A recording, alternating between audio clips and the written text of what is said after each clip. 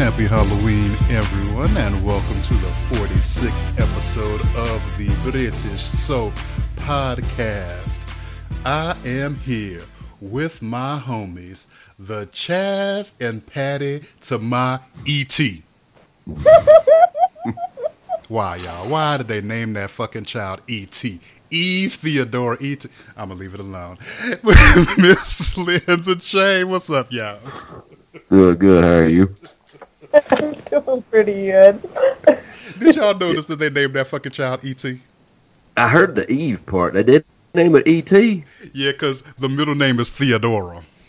Oh, Lord. But going off of the teddy that supposedly was Bear's name or some shit. Oh, God. I was like, Chaz and Patty, y'all named your baby E.T. What's wrong with you? Yeah.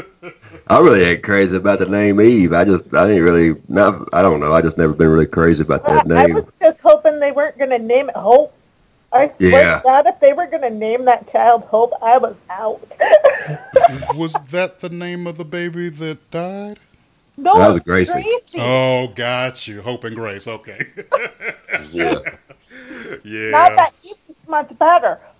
Yeah, because I watch Days of Our Lives, all I'm doing is thinking about Blair Kramer. So I'm like, Yeah, okay. it's like the first thing that pops into my head is, why did they name their child after Blair? Exactly. It's all good. They up here watching Days of Our Lives, too. It's all good. Yes. So it was a hell of a week on Emmerdale. Robert is dead. Well, I'm saying dead. He's not dead. His character is dead. His character's dance to the show. His ass finally got caught up and put in jail. How y'all feeling about Robert getting sent down? Hallelujah. Oh. Well, you do the crime, you do the time is what I was always told. So, Yep. Not that the guy didn't deserve it. Like you said, it wasn't like he did it in self-defense. He did it because he was angry, and you do what you do, and you do the time for it. So at least they don't have the death penalty. Yeah. Not that I would have cared. Look at it like this: in 14 years, if he decides to come back to the show, he can.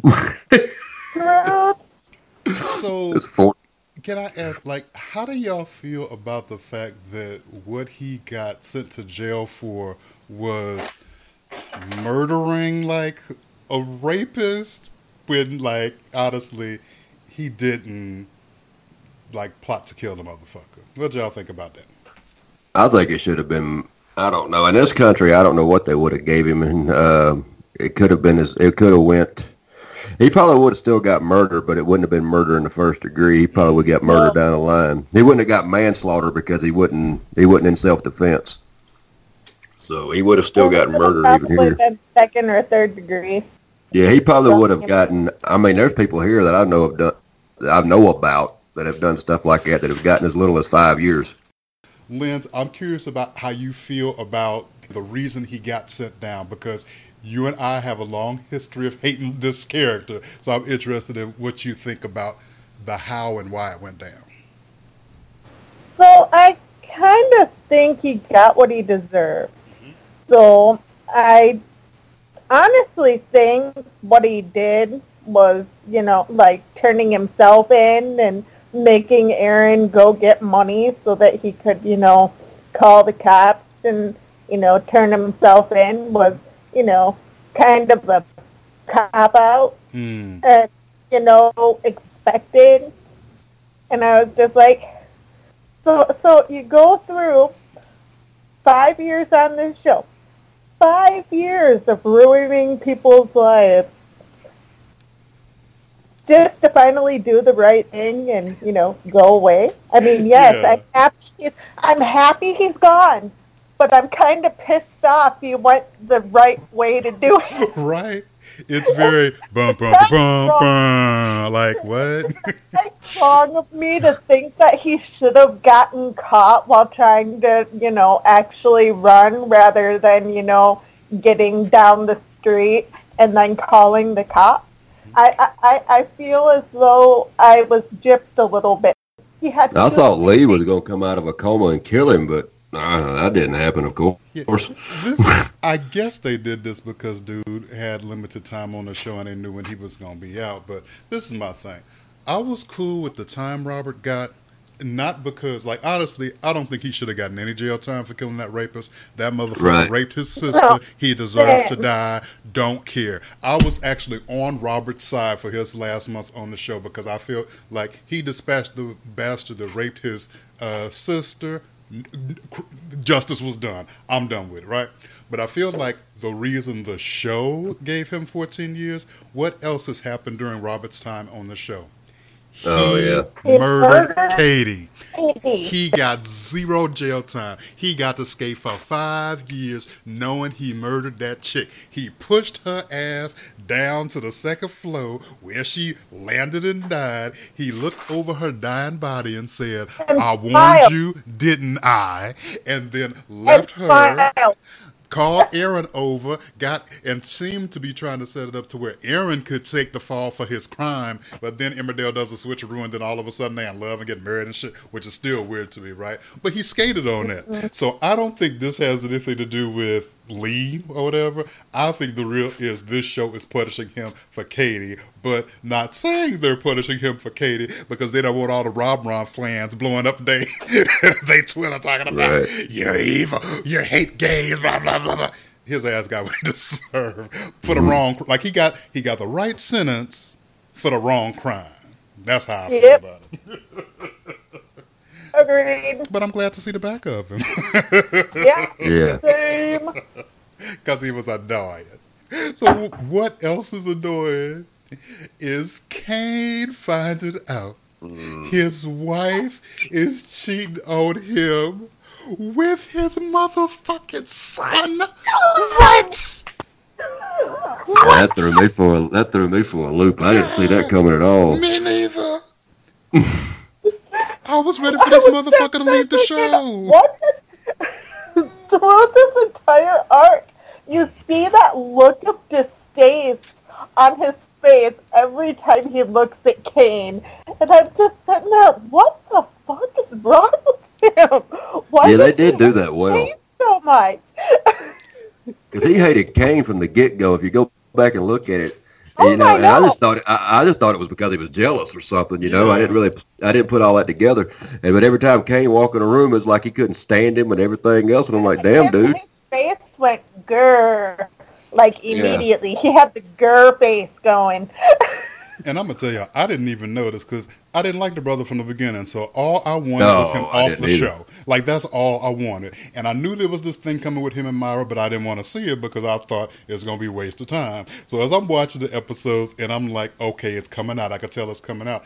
I'm getting happy because I'm thinking, all right, we got Kane, this motherfucker, and Myra on the boat. They about to kill this brother, and I ain't going to have to see his ass no more. And I was getting all hype. And then this bitch busts out, Dad. I'm like, what? Yeah, that was. It said, did you know I was coming, your son? I'm like, what the hell? And then my brain is like, wait. I'm not okay with that. I was beginning to wonder something along that line when when him and Debbie were just talking on the roadside back a few months back, and they were just talking, but he didn't try hitting on her at all. I didn't even notice. I probably fast forward past the scene. Because I pretty much fast forwarded past with anything involving this brother. I didn't like him that much. But what I'm thinking now is, okay, well, now that Emmerdale has invested and decided this motherfucker is Kane's son, now he ain't going nowhere. Now he going to be on a goddamn show long term. And don't nobody need to see him mean mugging the camera for 6 more months. Yeah. Which kills my soul. That means him and Moira are done. I got a question because y'all a long time, because I don't know anything about Cora or anything like that. Did they actually have her pregnant, or they just wrote that into the show for this? The part about Kane being with whatever sister is Nate's mom is something that happened off the show. Because, I always pay attention to black folks on the shows because there ain't too many of us ever. I'm like, who's this sister? I ain't never heard of this chick. She was never on the show.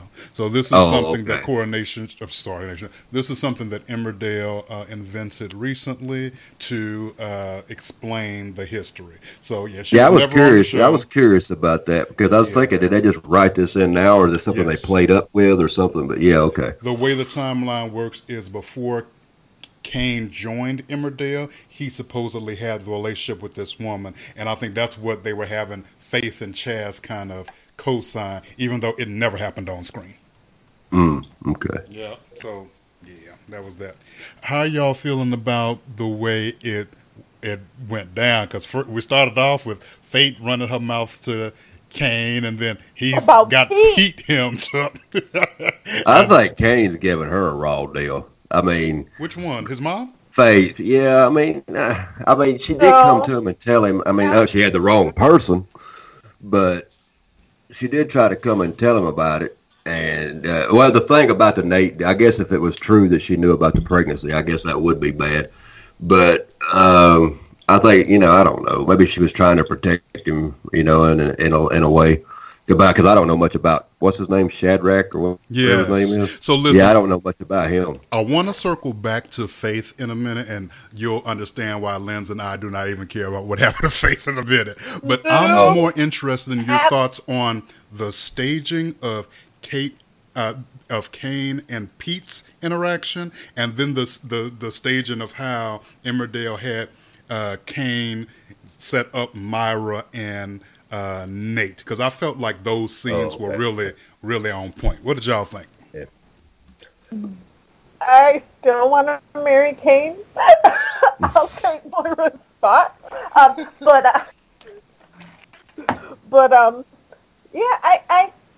that was very intricately done. Yes. I liked the fact that he had to beat the fuck out of Pete to get it out of him that he pretty much screwed everything up by sending Nate with Moira instead of sending Pete with Moira because he thought Pete was the one who was her, even though he's been there already.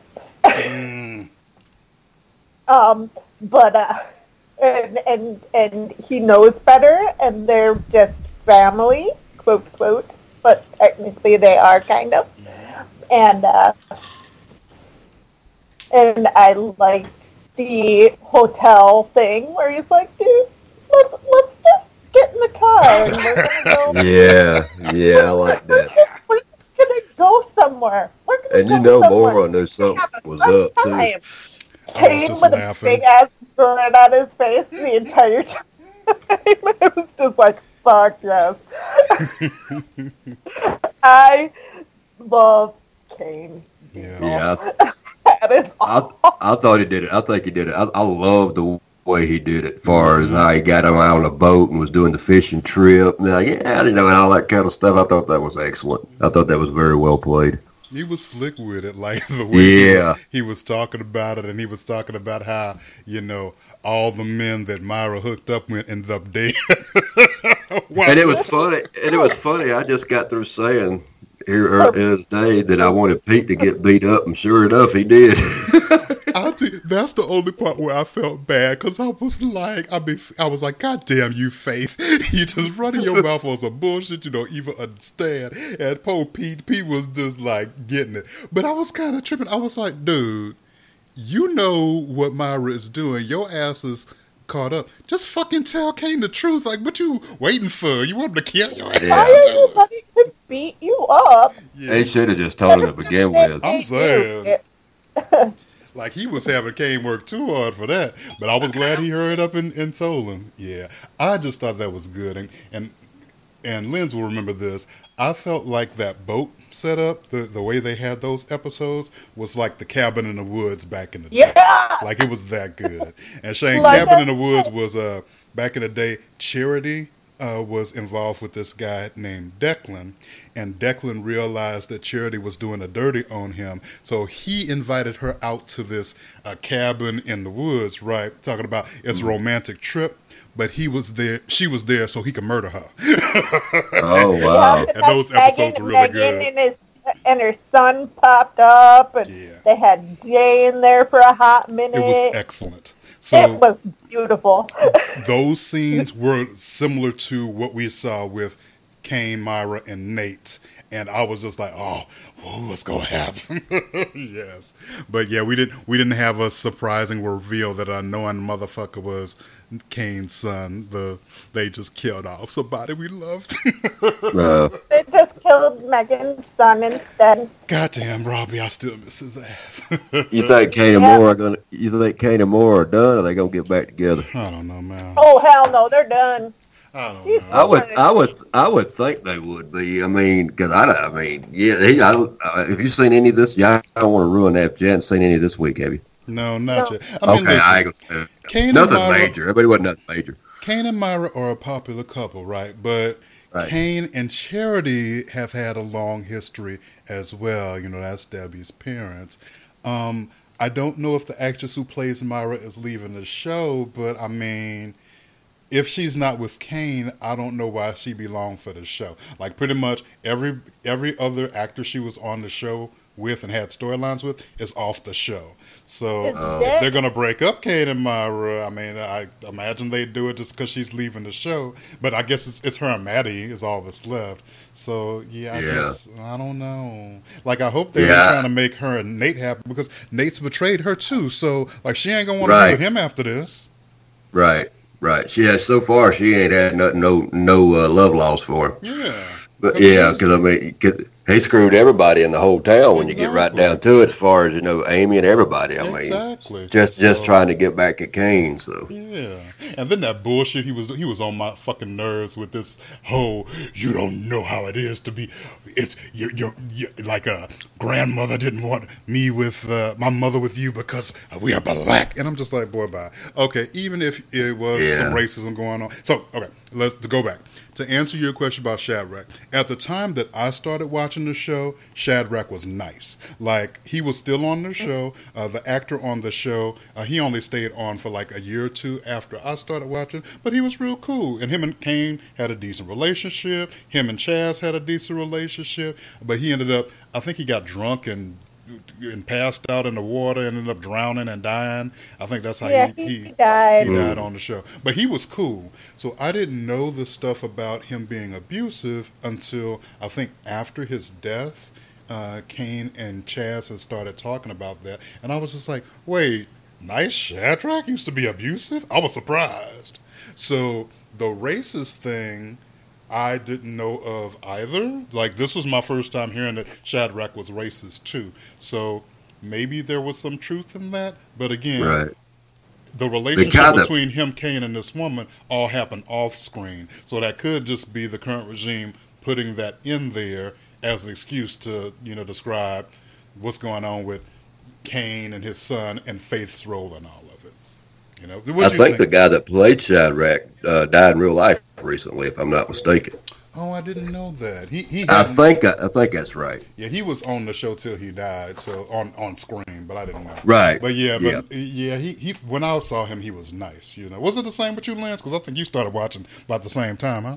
I did. I think it was a little bit after you, though. Okay. I did see his funeral, though. Yeah. So he was nice. So yeah, but I've heard that he was, they've done little story beats where they've talked about how he was back in the day. So this does make sense, but yeah, I don't like it because all of this is to explain Nate staying on the show and I want his ass gone. So it's like we lost a Robert and got a Nate and I'm not here for that. Right. Yeah, it's like lose one looter and gain another. Exactly. I don't know why the hell he's sticking around because he don't want nothing to do with Kane. I'm saying. And ain't nobody else wants nothing to do with his ass. Exactly. I'm like, won't you just take your own ass down to the next farm? Exactly. Go see your mama. Go holler at her. Fuck up her life. Shit. So, yeah, I hope he's not on for a long time. They'll probably end up bringing her in next. Yeah. I don't know. Yeah, they could. Kind of like what they did with Jesse and... Yeah, true that. Going children. Actually, I like Billy now, except that he's being an idiot. But... Yeah. Maybe that's part of it too, because all the black folks are disappearing on Emmerdale. So maybe this is a way for them to bring more black folks in. Hell, I would have rather them done something more with Billy, because Billy, I'm cooler with now than I was before. Oh, Yeah, definitely. I like Billy. Yeah, Yeah, I like Billy. I didn't like him initially, Ellis but better than I like Ellis. I Yeah. liked Ellis better. His character developed a lot more in the past, time he was on than Ellis's whiny ass. I'm glad Jesse's gone. Yeah, agreed to. I couldn't stand Jesse Yeah. either. She was on my nerves. I liked think us Ellis. boys are better without Jesse, to be honest. I liked Ellis better than Billy initially, but then as they kind of did more brotherly stuff together, I kind of liked them equally. So I'm sad that Ellis is gone. This daddy gotta go. Oh, I can't stand him. Yeah, Daddy this gotta daddy go. gotta go. I can't. I can't stand it. I think Graham might hopefully kill his ass. I don't know, but I can't stand I can't stand him. Rona 'Cause could look, give him up. I am here for black folks on soaps. I need the black folks to not be annoying as fuck, though. Yeah, Like, you want nice black folks. I don't want them to be nice. No, they don't need to be nice. They need to not be annoying. So you could be Right. an evil. For example, on EastEnders back in the day, Denise was married to a serial killer named Lucas. Yep. He was evil as fuck, but the brother was charismatic and good, so I was here for it. Oh, right? okay. I don't need you to be good. Like Jesse was like, I don't know, preachy and weird. whiner. She had weird morals. Like she, Yeah. in one breath, would be like, "Hey, Marlon, my sons are moving into your house. I have a house, but they're just not going to live here because I said so. Now they're living with you, right?" And then on the other hand, she's like, "I'm just going to quit my job. I'm not thinking about you, my husband, or my kids, or how I'm going to pay the bills. I'm just quitting because they might fire me anyway." So, like, her character was too weak. I can't. Yeah. If you're not going to be consistent and interesting and not annoying, I can't fucks with you. You know. I think that's where a lot of writers miss it, is that they're not consistent sometimes with a character. If you're going to have a character be one way, it needs to stay that way. And I think that's one of the things they do real good with Kim, is they have her be consistent. Yes. They do real well with her. Is you know where you stand with her. There is no Agreed. wishy-washy shit. Hell, I saw her on an episode of original Emmerdale because on Amazon they've got the 1993 version of Emmerdale.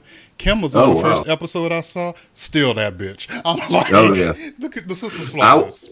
I was watching classic because I have on YouTube. I follow Classic Emmerdale, and they upload videos every now and then. And it's funny you said that because I was watching one earlier today, a classic, and it was right when she had cheated on some guy named Frank. I guess she was with, and it was I in saw Frank. 1993. Yeah. Yeah, yeah, she was just as bad then as she is now. I'm like, damn. And it's that consistency. I think some modern writers don't get that, and so they give us wildly, varying characters, and you've probably formed an opinion as a viewer, and then they're trying to swing it another way. Like, I feel like with Robert started off on Emmerdale like evil as hell, then they tried to turn him into a Romeo, and I was like, this shit ain't working. So it never worked. It's okay for a character to have a conversion experience or to have a change, but you have to work your way to that, and you have to really know how to write it well. Exactly. Don't make somebody a serial killer today and have them be like taking care of a baby tomorrow and think you're going to forget they just killed somebody last night. Right. Exactly. Yeah, so I feel like that's what they do. Yes. All right, everybody. So if you have any questions about anything related to British soaps, or we don't cover something today you would have liked us to talk about, head over to BritishSoapPodcast.tumblr.com to shoot us an ask, or hit us up on the Twitterations at UK Soap Podcast. And I'm going to add something new to my standard spiel here, you guys. So if you enjoy the show and have an Apple/iTunes account and 60 seconds to spare, a brother's going to ask you to please take a moment to review our show on Apple Podcasts. So for those of you who've been listening to this show on and off for the past 7 years, y'all know I ain't never asked y'all to rate shit.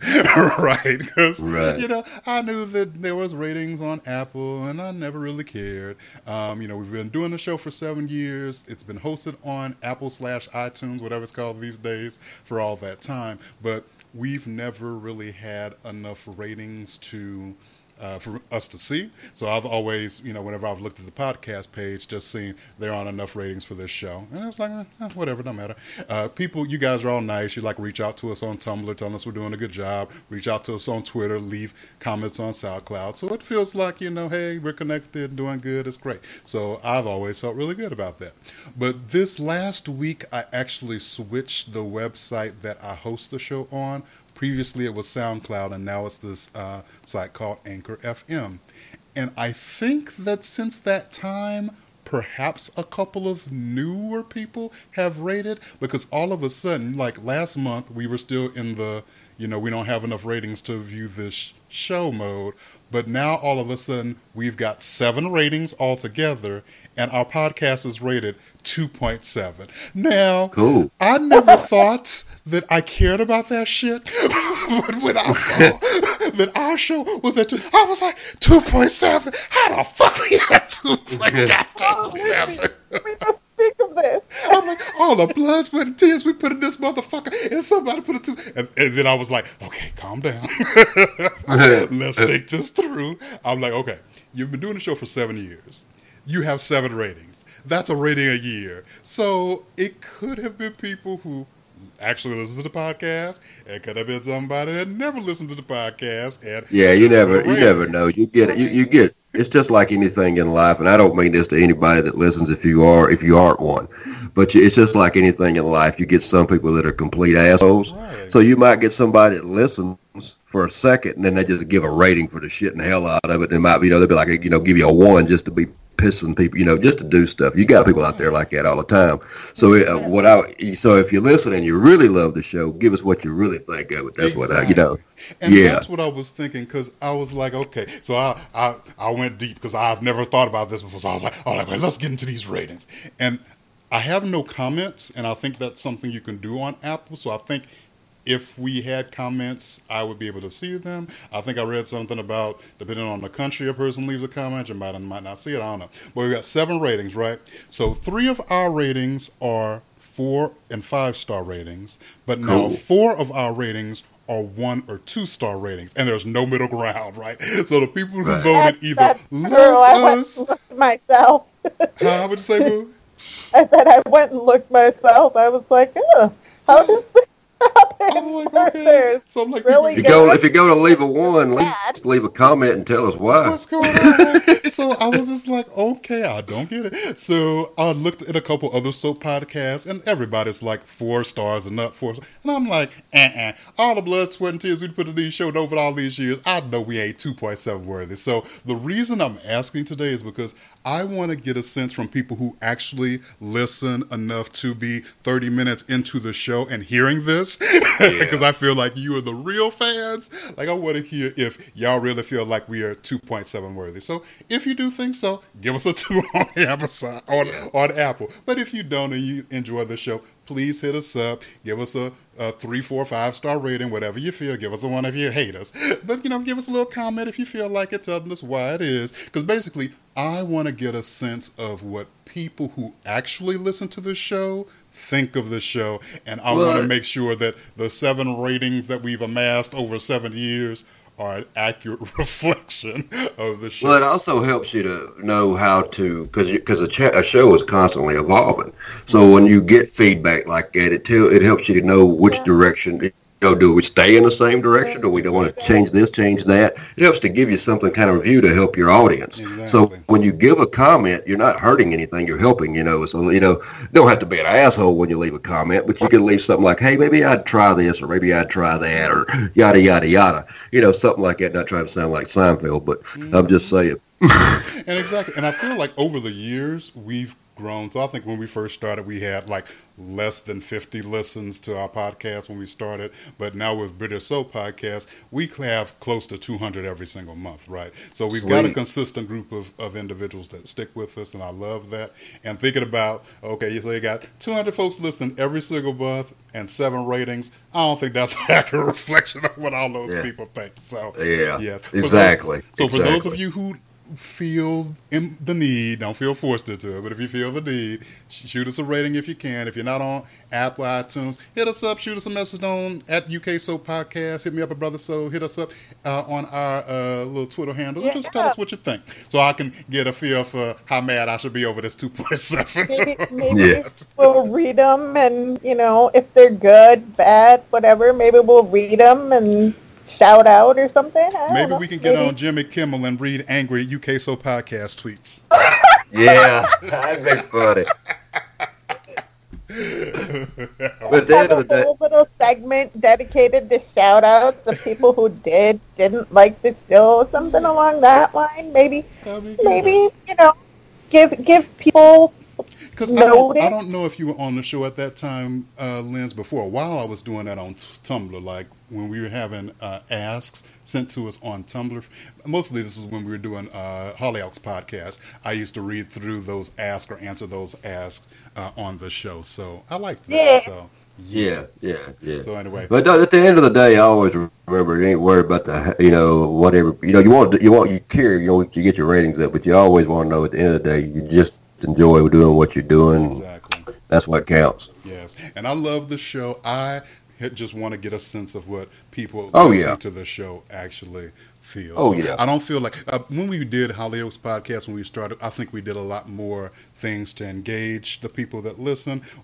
Over the years, I think I've done less and less of that and just kind of been focused on bringing us a quality show every month. So, but those when I saw those, I don't care about ratings. Ratings don't even matter. I was like, what the fuck? Apparently, Brother Cass was there, son. So, yeah, let us know how you really feel, y'all. All right, so enough of my ranting about ratings. We are going to dip into Coronation Street. And it was a good week last week.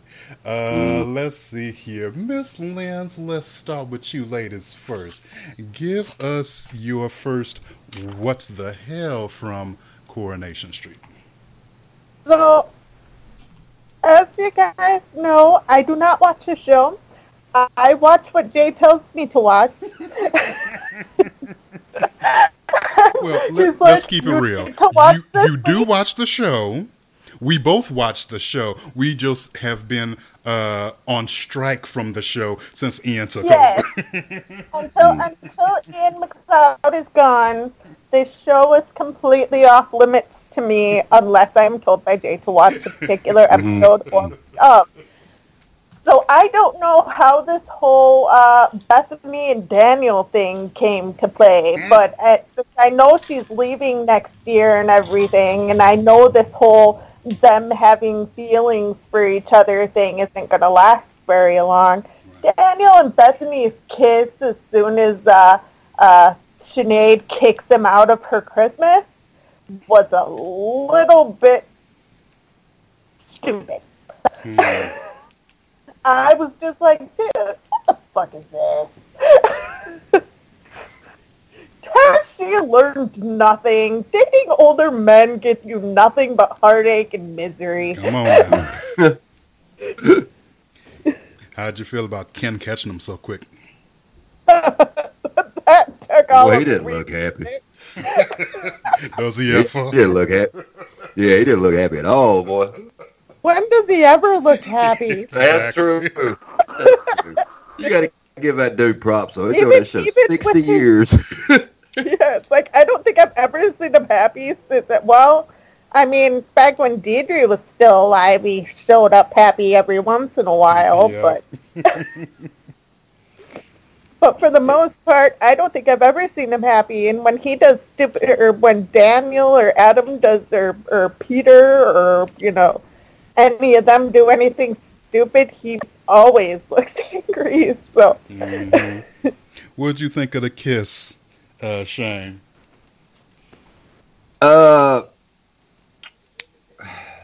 main thing was, I think they did it as far as how they explained it. It was like I don't know how you explain it, a moment of weakness or a moment of trying to get comfort. Moment of weakness. Yeah, I don't really think it was more or less like he loves Bethany. I think it was more of like in his grief, he was trying to find some way to feel normal again, I guess. Right. I don't know how to explain it. But, That's what he said. Yeah. but, because the fact of the matter is everybody handles, I'm not saying he did the right thing, but everybody handles grief differently. The thing I thought he did stupid was telling your dying wife. Come on down. You know, I think that was dumb as hell. I mean, you know, she's only got like a few days left to live or whatever the case may be. Why the hell you got to bring that up? Jesus Christ. That is true. Yeah. That was pretty near the top of my list Yeah, too. that just didn't. I mean, I could understand if she was well and you wanted to get something off your chest and y'all had years left to live, but I mean, this woman was fixing to die. Why leave her on her deathbed with this? Yes. You know. I'm going to get to talking about in a minute, like Bethany's response and how that got forced out. But the part where Daniel had decided in his own head and was telling Ken, like, I got to tell her. I was just like, motherfucker, how selfish can you be? Yeah, that's stupid. Yeah, it didn't make no sense. Even Ken had enough sense. Even I Ken, said, don't tell her. this man in the Yeah. flippin' village is just like, yeah, you don't tell her that shit. Are you dumb? Yeah, he was bugging. Yeah. Yeah. I think Daniel and Bethany could actually make an interesting couple, but again, because we know that Bethany's leaving, like, it's a waste of can't goddamn last. time. Right. Why build a relationship if she's leaving in a year? Exactly. That's kind of pointless. I actually thought it was smart of Corey to pair them because, keep it real, she's like a Sinead bot. Like, she looks almost exactly like Sinead. Yeah. So I felt like there could have been a lot to explore about why Daniel was attracted to her. And I mean, they could still do this before Bethany leaves. And, the resemblance between, Sinead and her, I think that's good. And both of them are British Soap Award winners. So obviously pairing two of the people that have gotten your soap awarded for the quality of their acting was smart. But Bethany's leaving, so what's the point? Like, okay, so they're going to have this quick relationship and then she's going to be gone. So why? For what reason? I mean, there's no point. So, yeah. All right. That was a good one, baby girl. What's your other what the hell for Corey?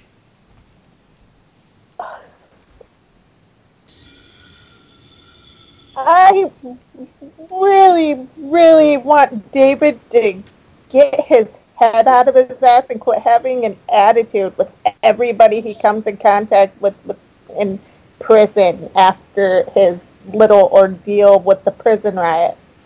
Actually, that entire thing. I am confused by that what the hell. You know David. Yeah. You know he's a little bitch. Yeah. What you talking about, Whoopin? Little bitch, but his little bitch ass is going to get himself more jail time if he keeps being a bitch ass to everybody that's trying to help him. You mean the popos?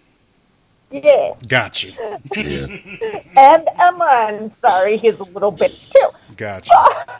I'm still wondering who stabbed I dude. mean, like, he could easily get out of jail in time for Guy Fawkes Day. Right. And, pardon me, bonfire night, the day, Guy Fawkes tried blowing up Parliament. But, I know lots. But, I mean, like, there is no way in fuck if he keeps treating the police like this and not telling the truth and keeping his, mouth zipped shut, especially about the video. Whoever got the video out and managed to get a video of him walking out after Josh was bleeding and about ready to go into a coma was stupid. Yeah. Or was actually smart either way, kind of, depending on which way you go with it.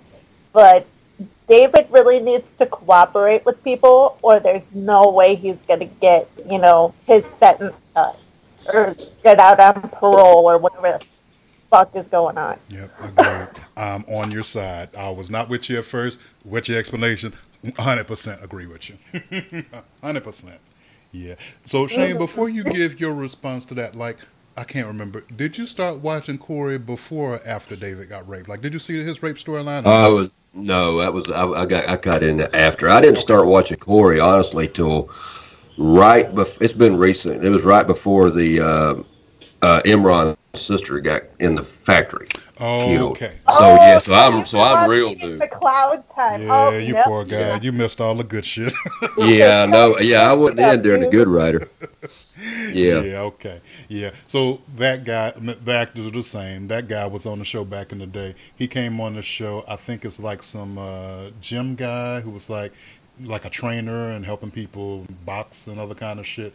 And it actually seemed cool between him. Like he was just, this nice guy, but the press had released that they were going to make him a rapist. So like once he appeared on the show, like we all knew he was going to be a rapist, and then it was just like weird. It was just like, why? Because the guy was nice. Like he was really nice. He was gelling with He everybody. was pretty damn nice, But yeah. it was just like, this guy's gonna rape somebody? Why are they doing this? And then they revealed that it was gonna be David. So like every time he was in the scene with David, we were all watching like, We're what all the pretty fuck? slightly just waiting for it.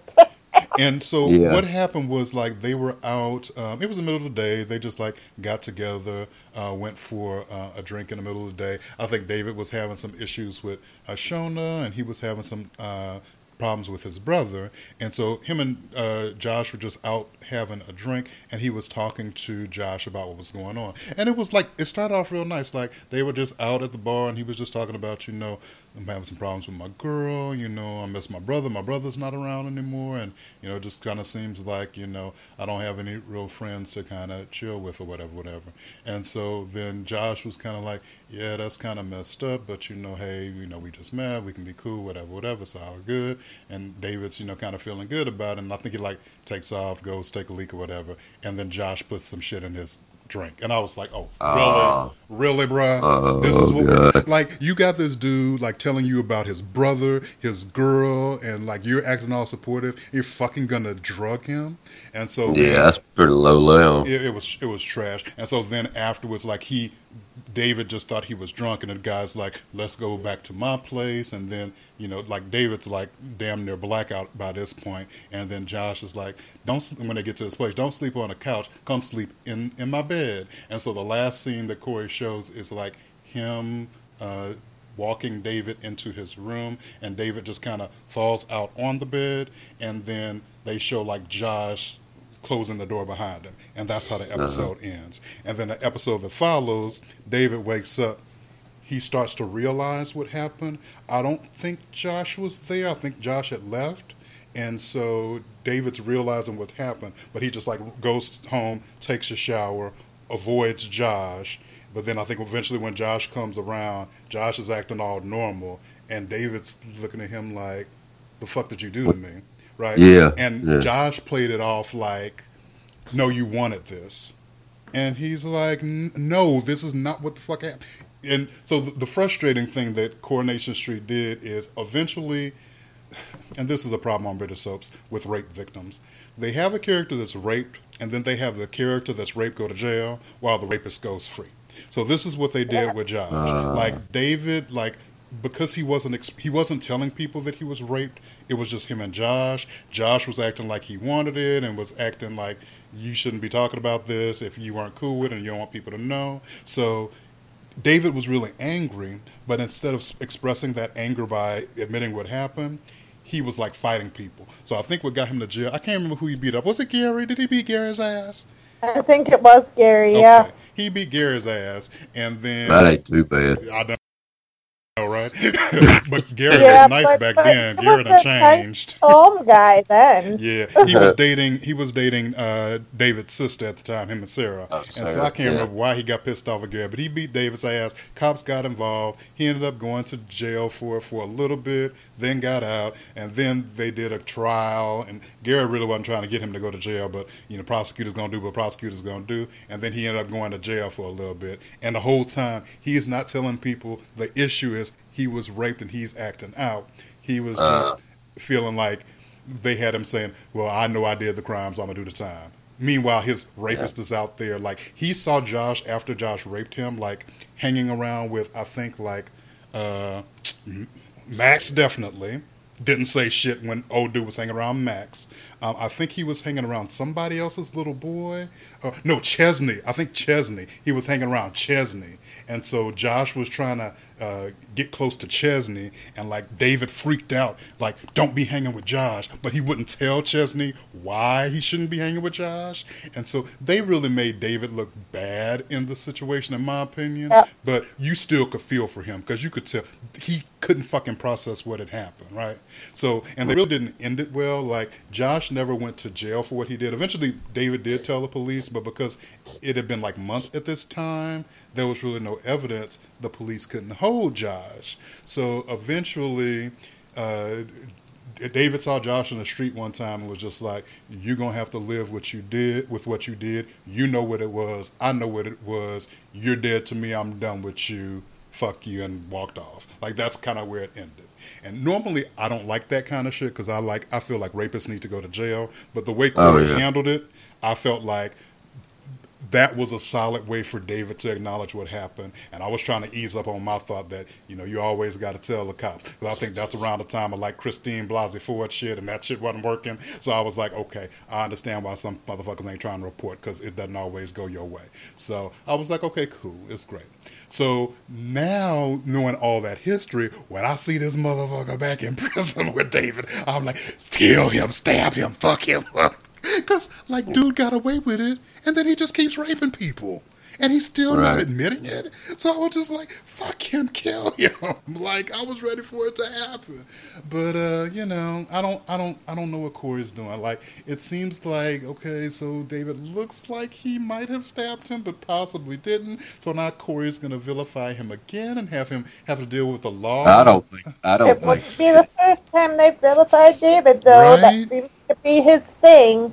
Yeah. He gets caught doing something that he didn't do, doing something random, or like on a video, or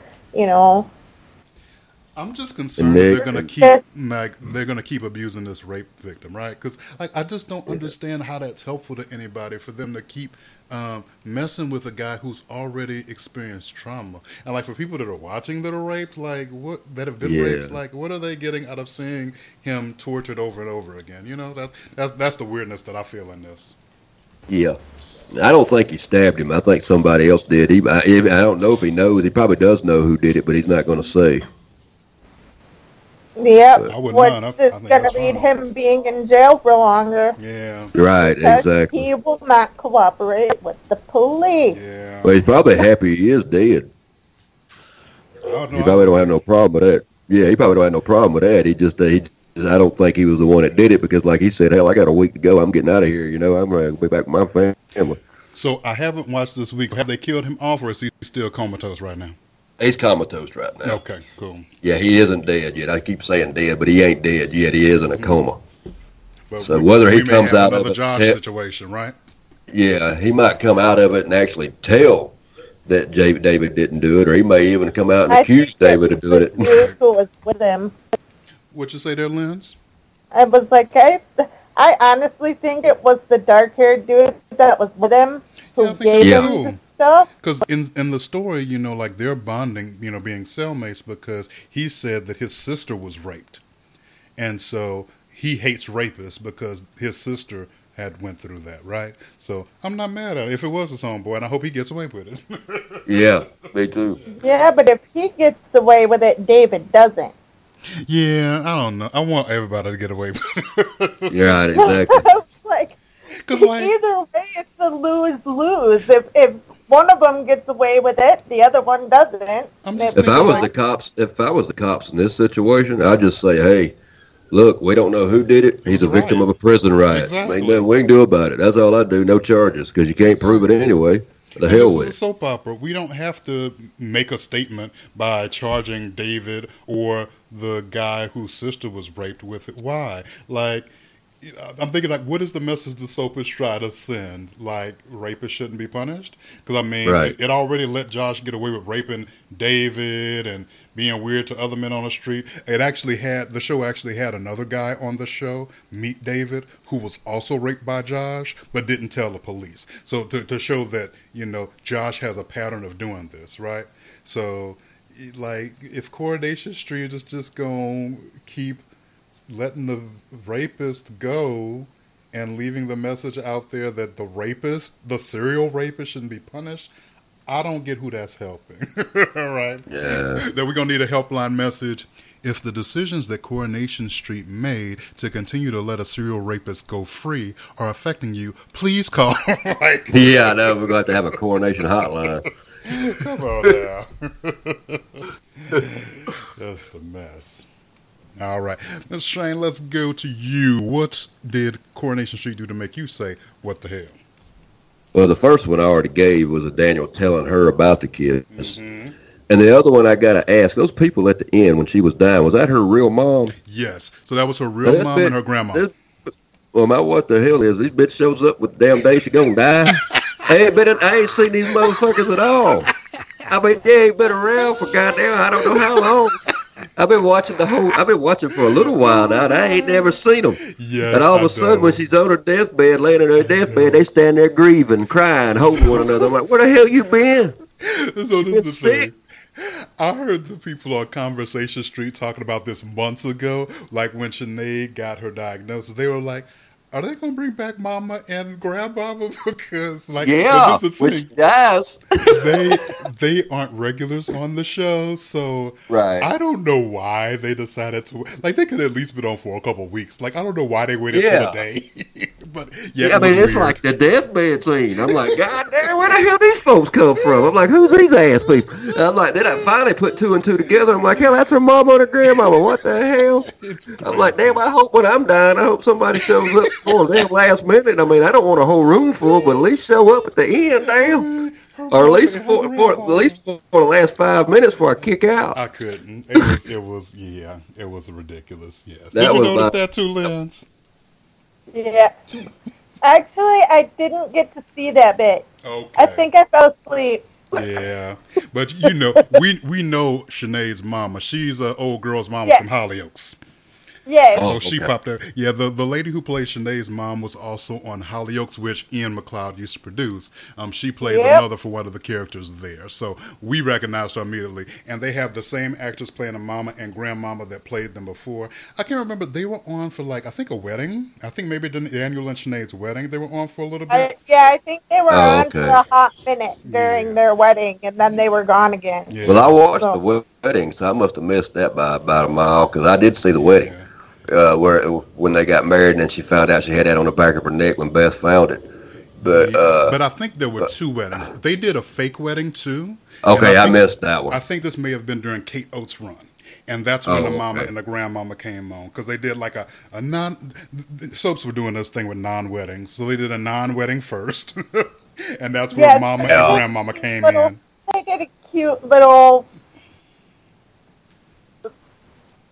It was cute. Yes. And then, because I listened to Conversation Street, I know they did a real wedding, but that was during Ian's run. So I don't think maybe Mama and Old Girl were there for that, but I don't remember that. I listened to that too.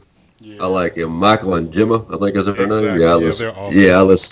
I like them. I listen to that. As a matter of fact, I was listening to them today, matter of fact. Yeah, that's how I keep up with the show, since I don't watch regularly. And every now and then when they get the storylines that I know I want to watch, I'll watch those episodes. Yeah. So. Yeah. But yeah, that was ridiculous. Shame. Tell me to watch them, and then I'll watch them and wonder why he's so shady in some of his storylines and some awesome in some others. Yeah. Yeah, it was ridiculous when they came in. Yeah, they should have been there long before then. But I guess Corey wasn't trying to throw them that money. Yeah, I guess that's probably what it boiled down to. We got a budget here. We've already had to have a Christmas party, damn it. Exactly. Tracy had to bake a cake. That cost a lot of money. Yeah, no shit. How many times did Tracy have to bake a cake? Yes. All right, y'all. So I'm going to jump to my scenes of the week. Now, my what the hells, I'm going to jump to my what the hells, but I'm actually going to go back a couple weeks because to those of you guys who are listening behind the scenes, we're kind of going to do this before, but then I kind of cut it last episode, and we're kind of doing a re-record to get in some of the things we missed last time. So we're going to rewind a couple weeks. My first what the hell involves Paul. So Paul is currently in a storyline where it looks like he was sexually abused by his mother's current boyfriend, right? So my what the hell surrounding that is Paul's reaction to the concern that Billy, Sean, and Jenny all expressed about his behavior. Because basically what we're seeing from Paul now is what we saw with David back after he was raped by Josh and was just like negatively reacting and strongly reacting to people, and they didn't understand what was happening. Like Paul's doing that same thing. He's just lashing out at people that are reaching out to him for support, to try to see if he's okay, and they don't understand it's the sexual abuse, and it feels uncomfortable, So, Yeah, it's annoying as hell. Yeah, I wish he'd just tell Billy, get Billy to help him or whatever, but he don't want no help from nobody. Yeah, and that's just tough. Like, I understand why they're doing it, and I understand how that's a real thing that happens, but it's just real tough to watch. So I'm just like, come on, Paul, just tell the truth and put the anger where it needs to be on the person that abused you. Gemma's brother, right? Yes. Okay. He's the one that's been dating Billy on and off. Yes. Yeah, and he's I great. remember seeing him once a little while back in the episode you told me to watch about. We'll get there, I'm sure. But he's excellent. Yeah, I think one of the episodes I had you watch was the one where he broke down, right? Yes. With Billy, yeah. That's inching in the right direction. But like, even when he like breaks it down in one episode, then the next episode he's like pushing Billy away. I'm just not feeling that. But yeah. So I guess since you saw a little bit of that, what was your first impression of Paul Booth since that's your first time seeing him? I think that his character could develop a bit better, but with what I've seen so far, all I've seen him do was fight with people. Right. Like fight with Gemma in front of the kebab shop, fight with Billy. I'm just like, no, not yet. Maybe it'll get better. But, like that breakdown scene there, or the breakdown stuff, that was really good. But, for a majority of it, all I've seen Paul do is fight with people. And Gemma won't have anything to do with him. And it's just like, let's see where it goes. Maybe he'll get better. But with Ian McLeod behind him, he's probably not. Now, understanding the way he's reaction in comparison to David, who went through something similar, does all his fighting stuff make sense a little bit better now in context? Yes. Yes. Now that I know exactly what was going on, because I didn't know any of that, now it makes a little bit more sense, but I think his character could still have a little bit more character growth and character development Agreed. than what I've seen. Yes. So maybe I'll go back and watch a little bit more or something, and maybe, pretend it's not Ian McLeod. But I've seen him before all this went down, and actually I like him as far as an actor goes. Agreed. There's a few scenes. One scene in particular was when Gemma and his mama was first coming back to town. She hadn't even showed up yet. They were and Gemma was going to go live with her. And there's a scene where he's sitting on a park bench talking to her, and it was really well done. I think he's a pretty good actor as far as that goes. I don't know what's going to develop with this, but as far as I like the guy as far as an actor. He's pretty good. Agreed. Yeah, I saw him. The first scene that I watched was him and Billy meeting, and I immediately liked him. I was like, oh, this dude is good, right? And when it comes to gay characters, like, the depictions of them could vary, right? Like, a lot of people hate on Sean. I like Sean. I think Sean's good, and I wish they fucking pair him. Yeah, I like Sean, yeah. And I wish they'd pair him with someone so he can have an excellent storyline again. I mean, that motherfucker got a British Soap Award for Coronation Street for Best Actor because of his original story, I think back in the day, with Marcus and affair stuff. And, he's excellent, and I feel like that's an untapped resource, right? But yeah, I think he's a really good actor. I think Paul introduction has been excellent. And the actor he's got everything. He's charismatic. He's excellent. I can't say enough good about him. I've seen so many of these abuse of men storylines. I'm kind of fatigued with it, but I'm interested in seeing him come on the other side. But I feel like he's a capable actor and he can do really good in this storyline. And I'm interested in him and David crossing paths and seeing what Coronation Street does with that. Because you've got two strong actors and two parallel storylines, and I have a feeling like if David and Paul have some conversations, which help Paul to understand what happened to him and, you know, help get his family away from that evil dude, like that'll be really powerful. So we'll see what happens there. Yeah. And I thought I had more. I actually have one big other one. The second one that I have is one we already talked about too, the same. Daniel wanting to come clean. That was stupid. So I what the hell that. But my other one, so we're going to talk about the Blackgate now. So let's talk about James. Yes, let's talk about James, because another point in Conversation Street where I got off the podcast and watched myself is Coronation Street starting the whole James's gay storyline. So of course, I'm a black gay man. I'm interested in stories with black gay characters. There are very few black gay characters on any soap. Although Coronation Street, this is like their second, because they had Lloyd's daughter back in the day, and I thought that story was excellent. They did a great job.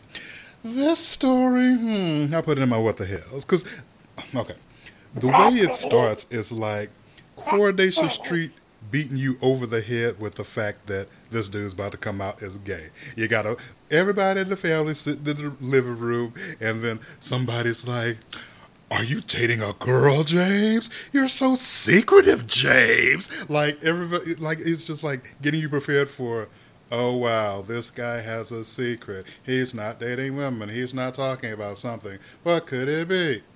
We all know what it is because it's in the press, right? So it's just like, why are you starting the storyline like that? I know. Right? And then when he finally comes out, like, you know, because, you know, he goes out with his dad and his brother, and they're like, ooh, Bethany's high. Why don't you go hit on Bethany? And he's like, okay, I guess I'll go hit on Bethany. And then he does, and then she decides to go out with him, whatever. And then eventually he realizes that, you know, she's feeling him a lot more than he's going to feel her. So he's like, sorry, sis, I'm gay, right?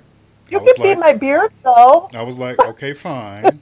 But then Bethany, who has gone through some things recently and who I thought would be a lot more liberal and cool with it, is just like huffing and puffing and storming out. And I'm like, what is she doing? And then he goes to the house to kind of talk to her and see how she's doing. And Miss Thing is, how could you not be out and proud? Why aren't you wearing rainbow shirts? Why aren't you at the Pride Festival? I have friends that are and I was just like, what is this bitch doing? Like, seriously? Yeah. How'd she just go? The privilege they wrote her with, the privilege of this white, straight girl to look in this face of this black gay man and tell him how he should be living his gay-ass life. I was just like, what the fuck are they doing with this right now? This is so out of character for Bethany and completely ridiculous. And I do appreciate... Go ahead, John. The thing about it is, it's like you said, you know, you can't tell somebody else because you don't know until you walk the mile in somebody else's shoes. Right. You know, you don't know what that guy's going through, and for her just to come out and be like, "Why aren't you guys?" And like he said, and he made a good point that if he does come out like that, you know, it could affect his soccer, you know, and things like that. It could affect his football team and everything. And at the time, he was also thinking it could affect his family because this is a reality. Yeah. You come out, right, and this, you know, we hear a lot about black people being more homophobic than everybody else. I don't believe that. I believe that there's homophobia in all communities, right? But what is real is if you come out in a family that you're connected to, and immediately they kick your ass out because they can't deal with you being gay, then you got a bigger problem. Now you're homeless, right. You know, and this is a reality for a lot of people. They get kicked out, they're homeless, they're on the street, they're tricking in order to make money. They may be doing drugs, and next thing you know, you got a dead ass gay. So that's reality, right? So somebody bitching about you should just be out and proud without thinking about all that context was absolutely ridiculous. And Corey quickly had her realize and say that, and they gave James some good words as well, because he talked about how you don't know what it's like to be a black person and you don't know what it's like to be a footballer. And then they had Bethany, who all of a sudden was all knowing and shit, immediately be like, when he was like, do you know what it's like to be a footballer? And then Bethany's like, I don't do football games. I was like, what? Like, this bitch is like, football? What's a foot? What's a ball? Hold on, bitch. Two seconds ago, you knew everything about gay pride and shit, but now all of a sudden you don't know how to spell football? What is this? Like, I was just like, this is so poorly written. What is happening? But my thing about this is they go through all of this, and then at the end of the whole thing, she's like, what if I pretend to be your girlfriend? Exactly. Well, yeah, exactly. That don't help none either. The thing I think they did good is the reason why he don't. Another good reason why he may not want to come out is we do know that his family's having financial difficulties. Mm-hmm. So if he does come out and affects the football, then it may affect his family's income and his family's well-being of being able to make money. Right. That's another thing they could go in that direction too if they decide to, because if he loses his spot on the team because of this, they don't have that check coming in, or potentially making good money of doing football. Yes. So, and I wonder what's going to happen with the father, because I will say this was also a scene of the week for me, and I'll just use that as my sole scene of the week. I like the fact that, like, first of all, his brother, who kind of overheard what was going on with Bethany and James, and had pretty much figured out that the dude was gay. He figured it out quickly and was cool with it. Like, I thought that was perfect. And then Mama comes in the house after they've just had this conversation about it in the living room, and he reveals Mama knew too. I was like, yeah. What? Like, yeah. That's cool. And then the sister, who's off screen, who we've never seen before, she also knows. So it's like everybody, the ladies of the family knew, which I think is awesome. So we don't have to deal with 6 years of let me come out to everybody. The brother who found out was cool, but the only person who doesn't know is Dad. So I don't know what Corey is going to do with that, but I hope they don't make it. I hope they don't make it too bad, because I like his dad. And so, I didn't like the way it ended either, because, like, again, so after the whole thing where Bethany's telling this brother who he's got to be, and then she realizes that's wrong, you need to be who you are, and so it seems like everything's cool. Then how the last dinner with the family ends is with the mama basically demanding that the boy tell his dad he's gay. Like, no, you don't force someone out of the closet. You let him come out in his own time. So I thought that was just kind of a bad note to end things on. But I still gave it scene of the week, because I thought everybody being cool was great, but just that end of it, I was like, why y'all fucking up a good thing? Right. Yeah. Y'all got any closing thoughts on James and all that mess?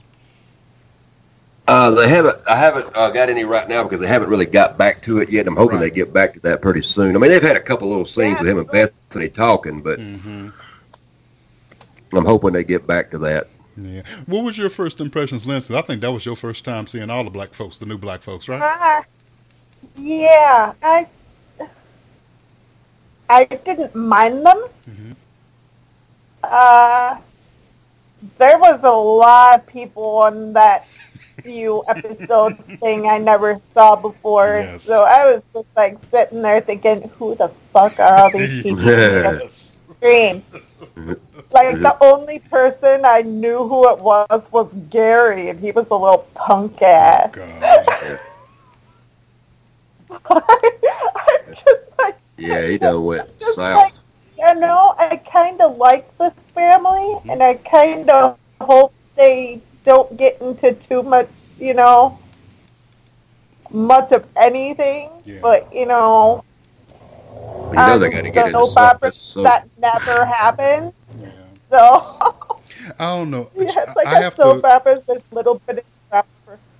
I have to differ from Shane. I like everybody except the dad. Like, it's something about the dad I'm not feeling. Like, He may come out not liking it. I don't know yet. well, he reminds me a lot of baby girl. What's the name of Yasmin? I already know her name. He reminds Yasmin. me a lot of Yasmin because we used to say on the show like Yasmin. This is my girl Crystal who comes on the show every now and then. She was just like the way Yasmin is playing. It's like, I'm a Shakespearean actor on Coronation Street. Coronation Street is my stage, right?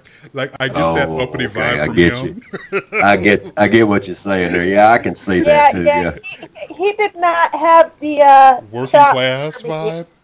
His obsession with reggae music kind of bugged me a little bit. Yeah. Because he wouldn't play anything new, and I'm like, oh my god, please stop. Play something good. Like, brother just didn't read working class to me. Like, he read like Bougie Brother pretending to be working class, and I'm like, what you doing? But everybody else was cool. Yeah. He's supposed to be Sanford, and he's trying to play Othello. Perfect. That is the perfect description. Yep. Yeah. So it's not that he's a bad actor. He's weird. Like everybody else in the film. Sometimes you can I think he may have been like a Shakespearean theater actor at some point. Yeah. Well, sometimes Like you can Yasmin. I overact. think she was at one point too, because Yes. there's no way that woman did not do some kind of theater of some kind before coming. You talking about Yasmin? Yeah. Yeah, agree. Yeah. Yeah. And Shane just said the word you use a lot, Boo. Overacting. You can do Yes. that. There's a lot. I see that a lot sometimes. People Yeah. just, and when you get into overacting, it's bad because it comes to the degree. It's almost I'd rather see underacting. Right. Because when you get into overacting too bad, it's like they're acting. I mean, it's not. It doesn't look like a show anymore. too much. It's like you're watching somebody act. It's not. They're not the character. So it can be worse in a lot of ways. Totally agree. Yes. And Liz, let's jump back on to you. What were your scenes of the week from Corey? I liked the lead up to Sinead's death. I liked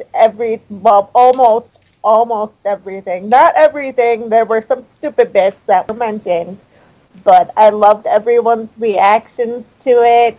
I loved the cute little Christmas party that they all had for him, even though Sinead kicked Daniel out. I'm sorry, I still think Daniel's adorable. He may be an idiot at times, but I think he's an adorable little shit. He reminds me a lot of my brother. Uh-oh. Yeah. Yeah, he reminds me a lot of him. He reminds me of my little brother. I don't know how to take that. Yeah. Does your brother does he be kissing on women he shouldn't be kissing on? Oh, no. I'm talking about looks-wise. Okay. The way they carry themselves and everything. Gotcha. Hair.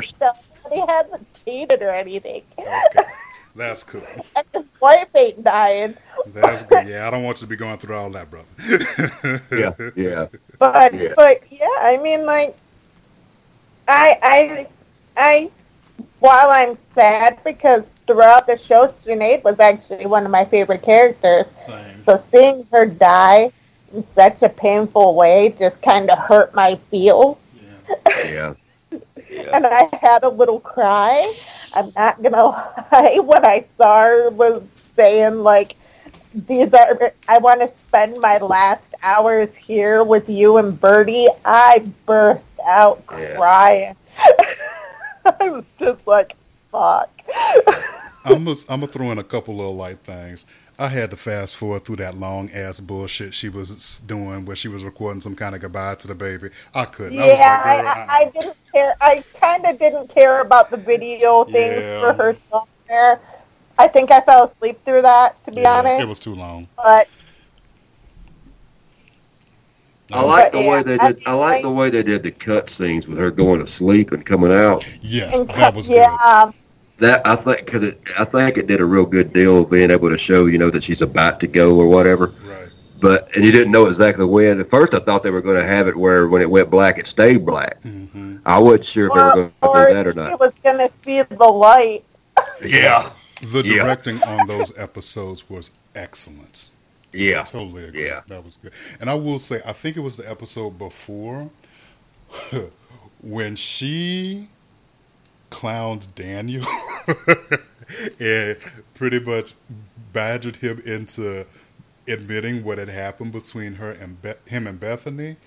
I mean, him and Bethany. It was perfection, right? Because she asked Beth to get her journal, and Beth was going to see about the baby, so she grabbed like the first little notebook around her and gave it to Sinead, and Sinead was like, "This isn't from me," but Bethany was already gone and seeing about the baby. So you see, you know, Sinead looking through the journal and looking through the journal. She's like, okay. And then the next scene, here comes Daniel in all happy-go-lucky. Hey, baby, I got you ice cream. You want some ice cream? He's like, no, boy, sit your ass down. Yeah. Well, I read this story. It's about a writer who falls in love with a journalist who's working. I was like, this is true. I said, did old girl get an advanced copy of the episode where Kane clowned Myra? Yeah. Like, she just broke it down. And they're like, what you talking about, baby? I don't love that hoe. I was like, it was so good and so powerful. I think the acting was just phenomenal between them two when they were at the death scene. I'm glad it was just them three. And I like the way the death ended as far as her looking at him and Bertie, trying to kind of like giving her peace of mind that when she's gone, the baby will be all right because he's got Daniel, that kind of deal. I thought that was kind of cool the way that it ended with that. Agreed. Yes. But it was sad all the way around. Agreed. I did. I burst into tears. If there's one thing that Ian McLeod knows how to do, it's how to write death scenes. Because he's written a lot of good ones and a lot of really bad ones. I'm usually mad at Ian and his production, but that was an excellent week. I have to give it up. That is definitely the best week of Coronation Street I have seen under his tenure. So that was excellent.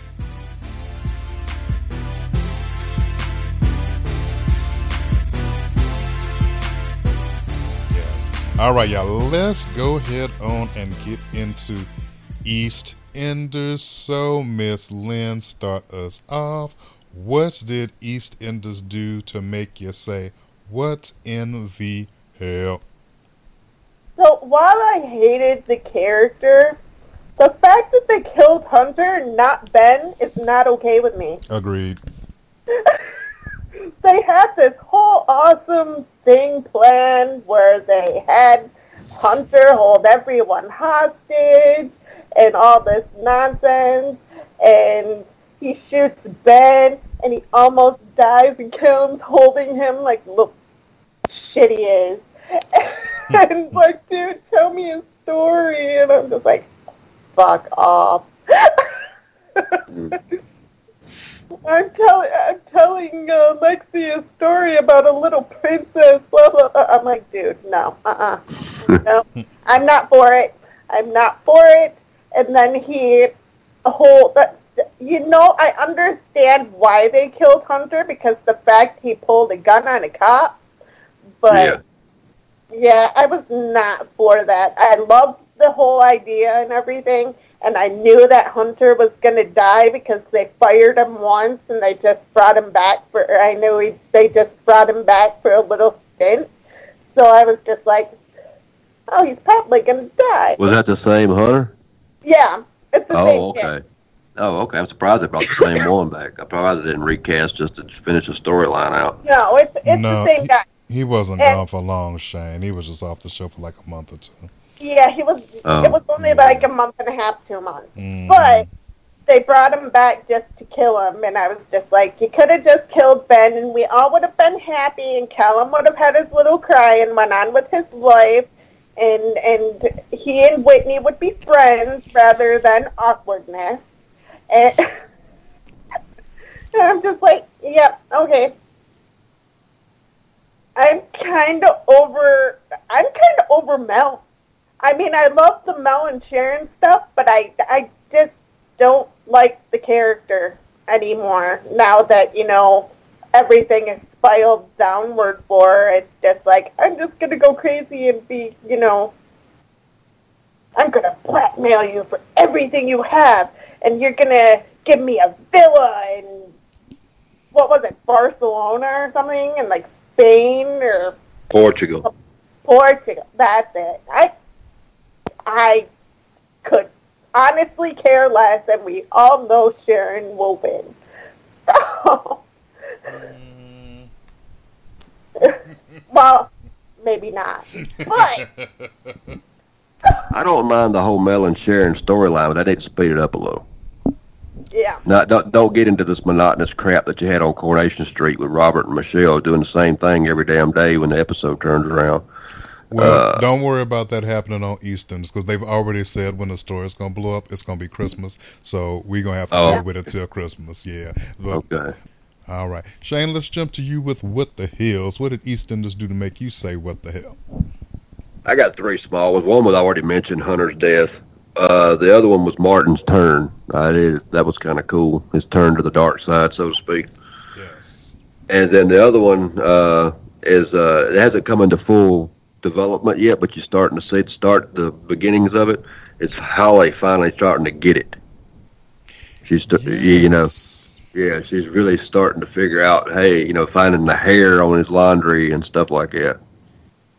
Well, that was surprising to me. Like, because, she went to go help Habiba, and Habiba was just like, sis, like, he's cheating.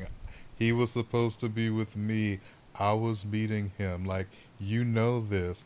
How can you be so blind? Like, how can you look yourself in the mirror knowing what you know? And then Right. Homegirl got, like, straight angry and talking about, you don't know what I put up with Yeah. things. And I was like, okay, so, but you're putting up with? I'm confused. But I was kind of surprised. I didn't expect that to happen. I thought she was just going to continue to be in denial, but...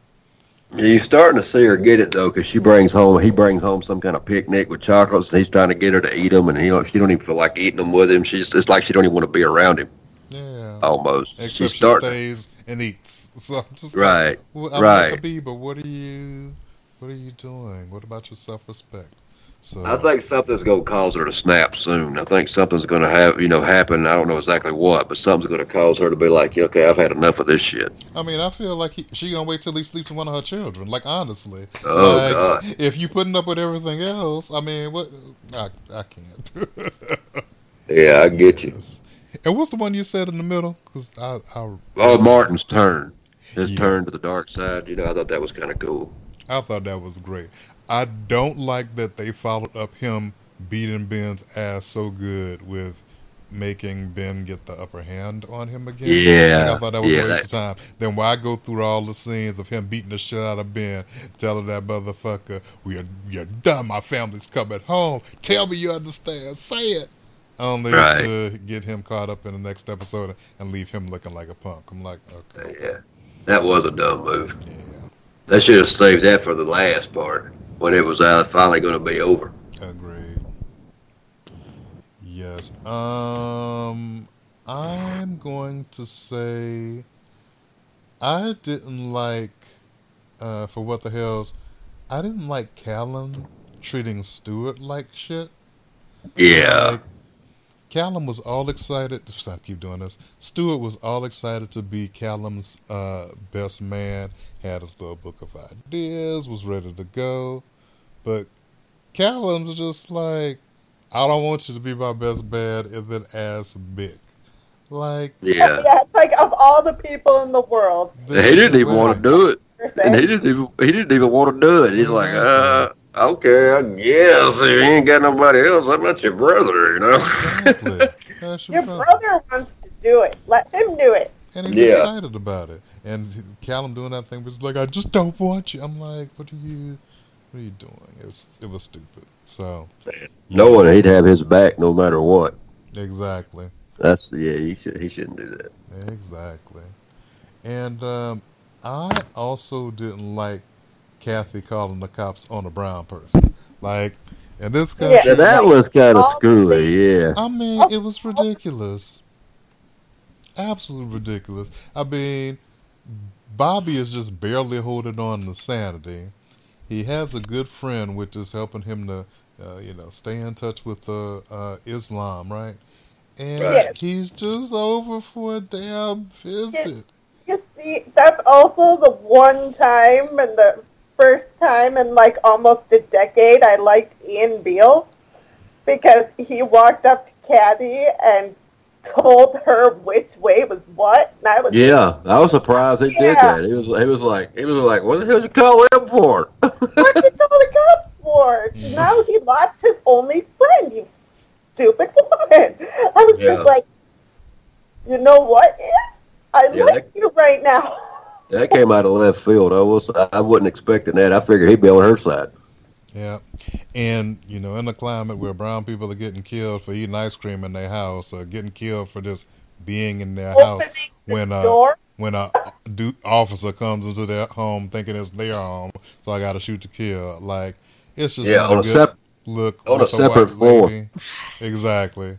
On It's, a it's, separate floor. it's just not a good look for a white lady to be calling the cops on a brown person for no No. doggone reason. It's just not good. Not a good look. Let's jump to scenes of the week. What were your scenes of the week from EastEnders, Miss Lance? Well, I already said my first one when Ian jumped down Kathy's throat for having Emron arrested. I thought it was a well done scene. I thought that I thought that entire couple episode stint was good when he came through and Max was like, I'm not opening a hostel for delinquent kids, and then he brings them and he brings them to the house, and then Kathy's like, I'm gonna go out for milk or something, and then the next thing you know, the police come in and arrest him for burglary charges or something. I don't remember what it was right offhand. And and then Ian giving his 2 cents, and I'm just like, yep. I hope that kid gets out of jail or Kathy recants her statement or whatever the case may be, because that kid is keeping Ben sane, and clearly a therapist isn't helping.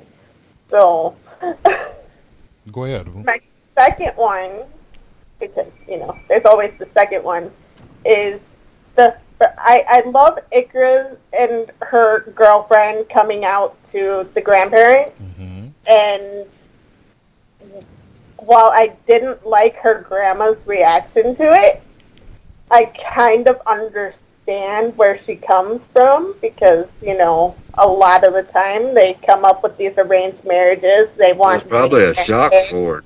They It's probably a shock for her, too. Shocked as fuck.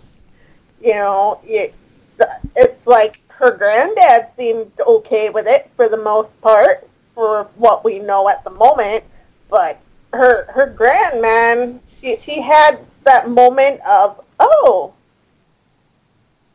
so they want my chance at marrying you off to somebody good and awesome and all that stuff, and I'm just like,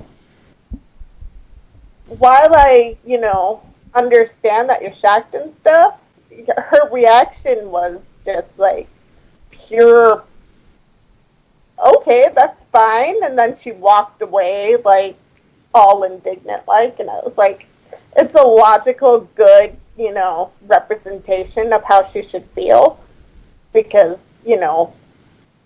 of what their religion and how they do things are.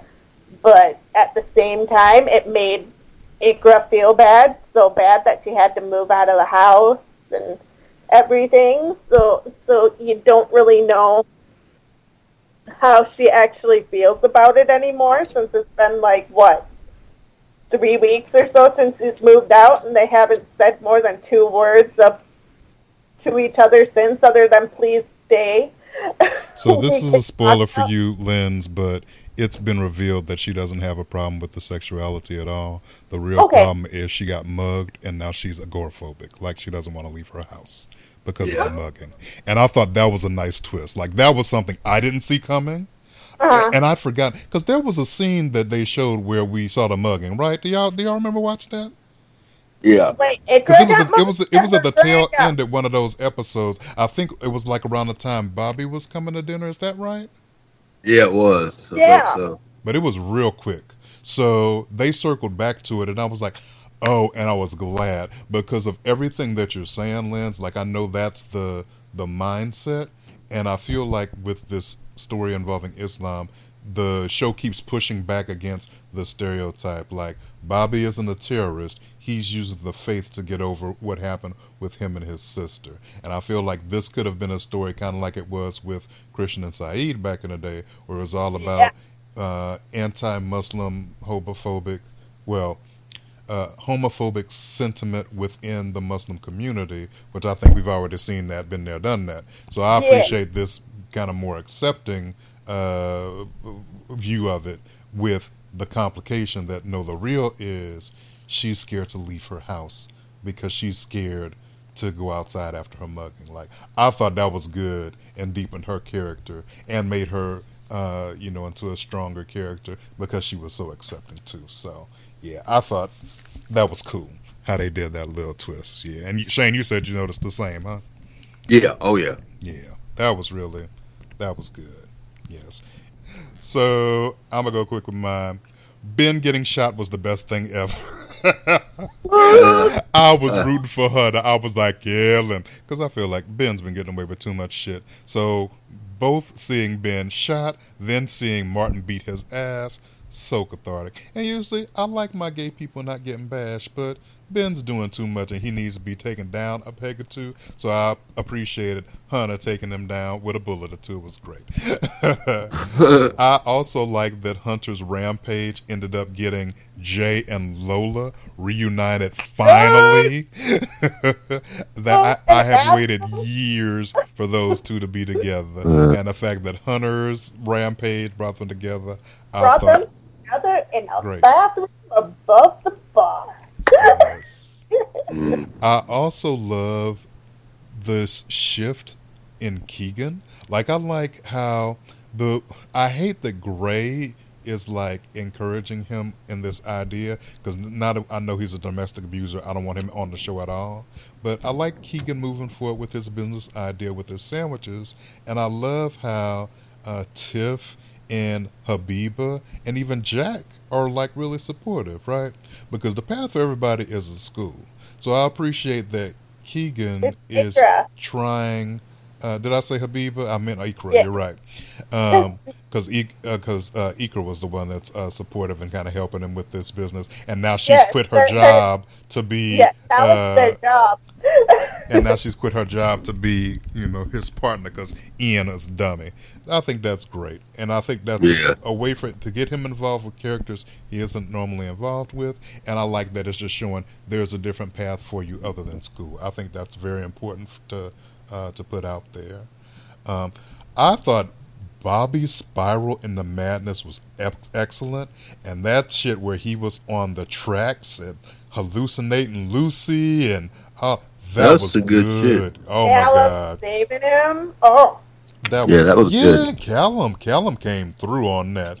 That was just a perfect pairing, and I thought that was an excellent way. They got two newer actors who don't have a lot of scenes together and really vibe. Like, that was a cool little friendship. That's the only cool thing I think about Ben and Callum being together. Is it does. Yes. I mean, it can't be long term because there is such a difference in the two. But you got the one that's like wants to be badass and the other one's kind. Right.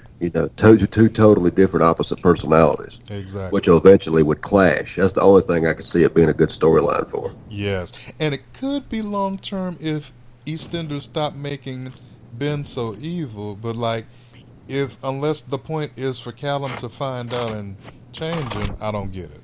But anyway, him and Bobby together, I thought was perfect. And I'm going to disagree with my girl. Well, actually not really disagree, because she said what I was thinking. I hated Mel plotting against Jack because Mel was plotting against Jack when Jack basically told her, "You listen, your son killed somebody. He needs to, serve time for the crime. So let's get him on to the big house." Yeah. Right? That was she didn't need to I'm be for coming. that. That's fine. She didn't need to be coming at Jack after that because that was the right decision. But I love her getting the upper hand on Sharon.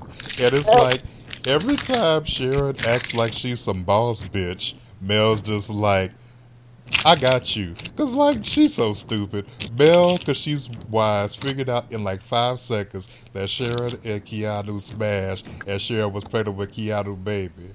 And She was just telling it by the way they were acting. Exactly. And then Mel let Sharon know that she knows. And Sharon's just like, oh, all you got is your word.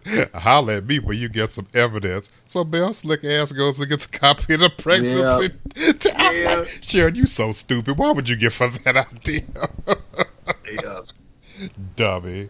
So I love it because this is that story needs to move because it's been forever. We've known those two had sex.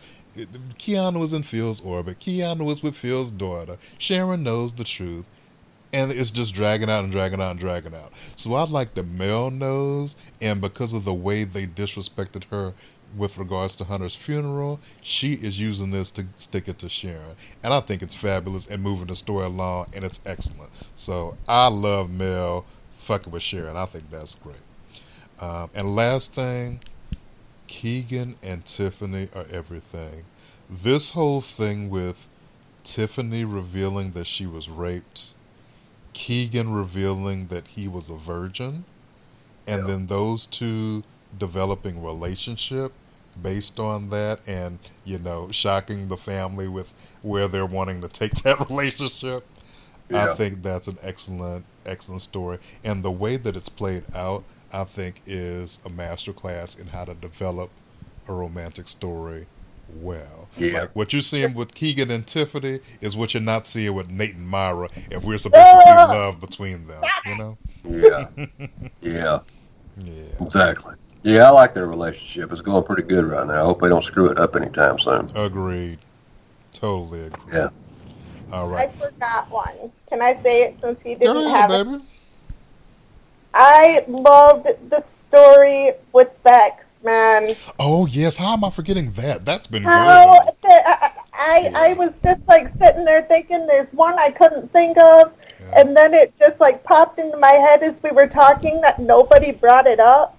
Bex tried to commit suicide. Yes. She failed committing suicide, but she tried because all the stuff that was going on was piling up on her, and the build-up went on for months. And nobody realized anything at the time up until she left her own damn party. She took a bunch of drugs, and Stuart found her. But think about it like this. He found her, but the same way that you and I, because we saw this, see what Kate Oates is doing. I could tell, within these past 2 months, I was like, oh, Homegirl's about to go the way of Aiden on Corey. Right? Yeah. Because we just saw this. The best storyline on Coronation Street in recent years was Aiden's suicide. Still one of the best episodes of soap opera that I've seen in over a decade. British soap I've seen in a long time. So I could see that that's what they were doing with Bex, and it played out really well. And something that I thought was really interesting was how Lisa actually figured out what was going on.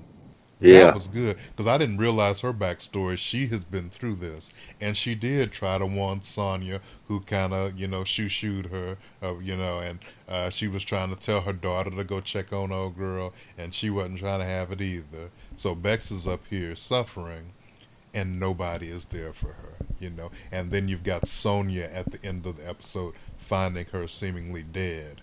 I mean, just powerful. EastEnders did an excellent job with that build-up. Yeah. And good acting. Agreed. Good acting all the way around.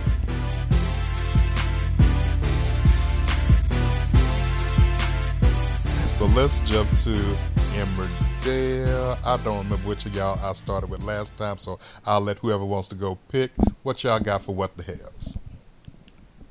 Wasn't a shocker really to me, but I'm glad it played out. That this, it looks like it appears that Andrea's daughter is in fact Graham's Yeah. daughter. We had mentioned that on the last show that we felt like that could possibly be the case. Yeah. It turns out it is, and he's already said that he's not going to do nothing about it. But when he dies, he's going to leave her money and whatever they want to think. Really say that it was the fact. They won't get a DNA test or anything. Baby, Well, he said we he- all he- know. He said he don't need Yeah, one. it's like we know, Yeah, we but know. the He fact- told her. Well, she asked if he was going to get one, and he said no, I don't need one. He said I know. Yeah. He said, and, like, I already know. he said I'm going to leave her money, and he said if anybody wants to, what they want to think after I'm dead, I don't care. It don't matter then. But that was a shocker. Liv's seizure was a shocker to me. I didn't see that one coming where she started having the seizure at the cafe. She played that really well too. Yeah, didn't she? That was very well played. I thought she did a good job, and I didn't see that one coming. I wasn't expecting that. And then another thing I wasn't expecting, because I actually thought he was going to get better, was Lee's death. Yeah. I wasn't expecting that. Not that I'm not glad, because I am. Because without Robert there, I didn't want him on the show, because there wasn't no reason to have him on there. I don't need a damn another rapist running the damn streets. Agreed. And I So thought that he was going to be alive and being a rapist, and like we were just going to continue to get scenes over and over again for the next 9 months of Lee and his damn mama in Victoria's face demanding the baby. And I'm glad that's like never going to happen. They might have got rid of her mama, too, with that last scene with her. They ran her off. I don't know if that might have been her last scene. I don't know for sure. Yeah, I'm ready for her to go. Me too. Me too.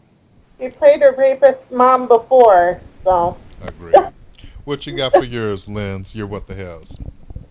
So, yeah, anything having to do with Callum / Lee's mom. I really don't particularly care for her just running in at random intervals saying, that baby's my family too, and my son's not, Robert's gonna go down for that. And I'm like, don't get me wrong. I want Robert to go down. I want Robert to go to prison. I don't want a stupid prison break. But I just hate that she just comes on, says the same few things over and over again. Liv runs her out, and then she comes back again. I don't like the act. It is. The fact that she keeps playing rapist sons. I want her to be a happy, wholesome mom for once. And then my second one is Rachel miraculously dying for no reason, and Jay ending up with Archie, who didn't talk for like 30 episodes. It took video games to get this poor child to talk. Yeah, I know who you're talking. Yeah, I know what you're talking about. Yeah. I never knew his sister. I have to admit, having Jay finally raise his child and, get to know his child better is okay. But, it's traumatic when your son walks in to see when, the child of the woman who has raised you for 7 years walks in to see their mother dead on the floor from a supposed heart problem. I did air quotes there, by the way. I'm just like, for real? It have a third tiny one, and it was that scene where Jacob and Priya are talking in the garden, and Priya says that shit was not tiny. I was just like, dude, she was not hitting on you. She just did a reassuring leg squeeze and says you will find somebody, and you took it the wrong way, as expected. Yes. Jacob, every woman that smiles at you is not trying to sexually abuse you, boy. Calm down. Yeah. But I can see that being, I can see that screwing, not everybody, but I can see that screwing some guys' minds up. if they were that attached to somebody and went through all that, every older person that came along, they might think if they looked at them a certain way or touched them a certain way, you might think they were flirting with them. Yes, you mean if they were that gullible? Yeah. Yeah. Which Jacob is. I ain't like black ass Jessie quitting her job for no goddamn reason. Like, she ain't get fired. She ain't had no money. She was just concerned that she might get fired. Black folks don't just quit their goddamn job because they concerned that they might get fired, especially when they ain't got no goddamn money and they got a family to raise. I was like, what kind of bullshit is this? This heifer already got her 2 kids living in Marlon's house. She ain't asked permission to get them there. She's just pretty much like, they here. And then she acts like Marlon running a vineyard over there, like he's rolling in the money. I'm like, damn girl, you quit your job. I gotta live on what Marlon makes. Exactly, and no consultation with him whatsoever. I thought that was so inconsiderate. So I was just like, oh, this trash ass heifer. Now, why don't you leave and take your children with you? Because that was trash. So yeah, I hated that. I also hated Megan's exit. You know, I've loved Megan from the minute one. I was so sad, and I did not see Frank's death coming at all. So, and I hate that her exit was tied to it, but I loved her giving what for to everybody who was, Charity, who had been like one of her biggest nemesis for a long time. So, yeah, but I thought her exit was too fast. Massive hatred of Charity. It was fabulous. Her exit was too fast. I didn't like her down in Frank for a little bit, and but whatever. The queen's gone. Got to deal with it. Yeah. Yes. Last one I will say. So the rapist is dead. The rapist Lee is dead, and Robert is the prime suspect because he pretty much did it. And Aaron... Pretty much. He knocked him out with a shovel. Aaron had the nerve to open up his mouth to say these words. Robert isn't a murderer. I don't know. What is it? What is it? What were you saying, Lizzie? Look, he kind of is, though. How do you know that, baby? Why do you say that? Because when he first arrived on the show, he killed somebody. Yes, exactly. If you search YouTube right now and search the words Emmerdale Robert Kills, you will see a video titled by the staff of Emmerdale that says Robert kills Katie. Everybody knows that Robert killed Katie. All the Emmerdale's writers know that Robert killed Katie. So the fact that somebody decided to let Aaron saying the words Robert is the murderer, knowing goddamn well Robert is a murderer, it was just ridiculous. Like, the motherfucker killed Katie. That's why I hate him. Like, he's trash. He's a murderer. And then he was emboldened by that, so then he tried to kill Patty, Aaron, Chaz. Then he threatened the life of Leo, like when he was an infant. So, I mean, dude, like, he's trash. So, what are you doing, Aaron? Stop. So, yeah. You know, I'm going to get so much flack for this because they're for 2 characters that none of us really like all that much, but I find it rather endearing and cute. Who? I love Rona and Graham. Oh, yeah, they're great. Agreed. Yeah, I absolutely love them. I love their cute little chess matches and how Rona beat Graham that first time and how they have these weird little conversations every so often and how Rona and Graham are taking care of Trudy the horse or whatever the fuck the horse's name is together and having, cute little conversations. And I just think they're cute, and I think they could develop a relationship that could keep him away from Kim, which is more than okay with me, to be honest. Even though I kind of like I said before, I kind of like the jealousy feelings that he has toward her. And Al. The only downside to Graham and Rona, of course, Graham I've liked from the beginning. Rona I did like in the beginning until she did that shit where she hooked up with, messed up Patty and Marlon's relationship. And Marlon, yeah. But Graham is the first guy that I've liked her with since Marlon initially. because I wasn't feeling her and Pete because she was doing too goddamn much. But the only downside is Graham's connection to Kim and him being like a little lapdog for Kim, messing up his thing with Rona. And he should learn by now because he already let Kim mess up his relationship with Megan, which was good. Yeah. So he's letting the same shit happen with Rona. So I hope he hurries up and snaps to before he loses another good woman for no reason. Like I said, I didn't particularly like Rona with much of anybody except for Marlon. I'm gonna be honest. And then I saw them playing chess together by accident, and it was just like, yep. After being locked in the vet together and having a nice little conversation about him and his ex-wife and the car accident and all that stuff, and I'm just like, oh, you guys are so cute. We need an older couple on the show that could essentially work. Yeah. Bernice and her king are doing just fine. Thank you. Oh. They are a breath of fresh air, except now Bernice is leaving the show. What is happening? That's what I was about to say. I heard she's leaving. My soul.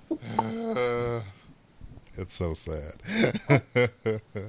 Yeah, but my second one is one I just watched recently because I was going to put it as a what the hell too, but I couldn't really, I really couldn't.